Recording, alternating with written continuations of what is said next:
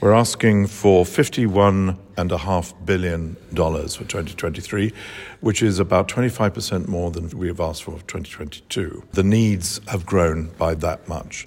What's also relevant to that is the fact that the needs are growing by about that much year by year in recent years.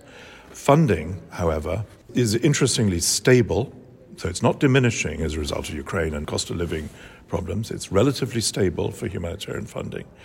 But in 2022, it only met 44% of the needs. And so if we go into 2023 with increased needs, probably perhaps around the same level of humanitarian funding, the percentage goes down. So the gap between needs and funding grows, and people suffer as a result.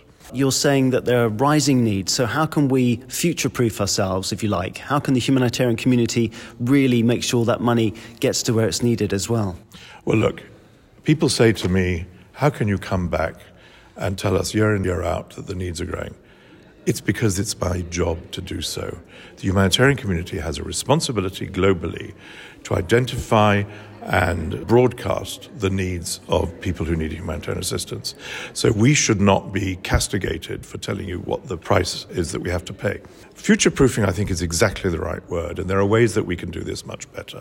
Number one, we should be using, not us, but the world should be using climate money, adaptation, maybe loss and damage money, to build resilience to those communities in the Horn of Africa, in Pakistan, in the Sahel, who are suffering from climate shocks which are none of their doing. The money isn't getting there. I was in Somalia not long ago, and the money for resilience is not getting there. As a result, Somalia has the highest urbanization rate in the world because people are trekking to somewhere where they can get a living.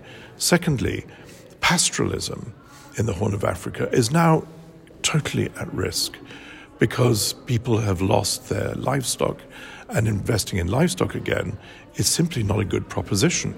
We're now going through the fifth failed rainy season, unprecedented in the Horn of Africa, and we think a sixth will come early next year. So getting resilience money through climate into those communities, we know how to reach communities, but we need their money to do so. Number two, we need member states to understand and agree that development funding, which is structural funding of services for people through government structures, needs to be supported even in places where there is a political disagreement between the government in that place and the donor.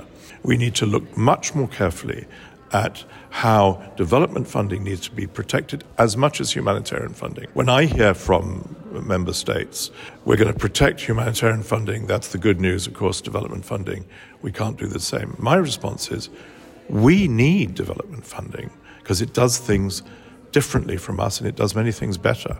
So those two elements are future-proofing. To be more precise about where this climate funding is coming from, you're suggesting that it should come from the fossil fuel companies. Well, that's one suggestion. The Secretary-General in the COP made that bid for windfall taxes on the fossil fuel companies. But it also goes to the pledges made through the G7 and other pledges on adaptation. You remember that famous pledge of $100 billion a year. Well, I don't think we've seen where that has arrived, let alone been dispersed.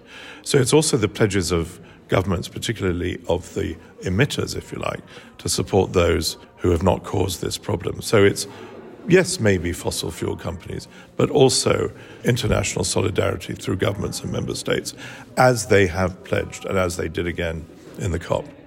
And very last question, if you don't mind. Ukraine everyone's very aware of it, and we know that the funding for it has been very high because it's been so high profile. There are many other emergencies. Maybe you'd like to highlight, you've already spoken about Somalia. Which are the places that, in your opinion, in 2023 are going to be even more vulnerable than they are now?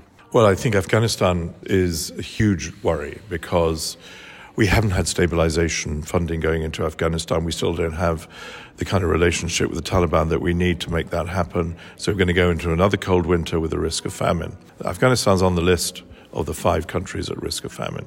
The Horn I've mentioned, Ethiopia, Kenya, and Somalia. The Sudans and Central African Republic, those places which continue to be very, very worrying and very alarming and are getting very little international attention because that's what Ukraine has done, is suck the oxygen out. I mean, Ukraine needs our help, but so do these other places. And finally, if I can point to a slightly different, if you look at Haiti, Haiti has a potential cholera epidemic. God knows, not the first time in Haiti, which is hugely worrying. Yes, it's a small country. Yes, the numbers are smaller, but it's just as worrying for those people who are at risk there. So our attention should go to Haiti as well. And then finally, Venezuela. Perhaps we can hope in Venezuela to see a process. We now see the talks started in Mexico. We see the political agreement on the social agenda. Maybe we can see that Venezuela might be turning the corner. That would be amazing. We need to also find places to stop doing humanitarian assistance. That's as important as anything else.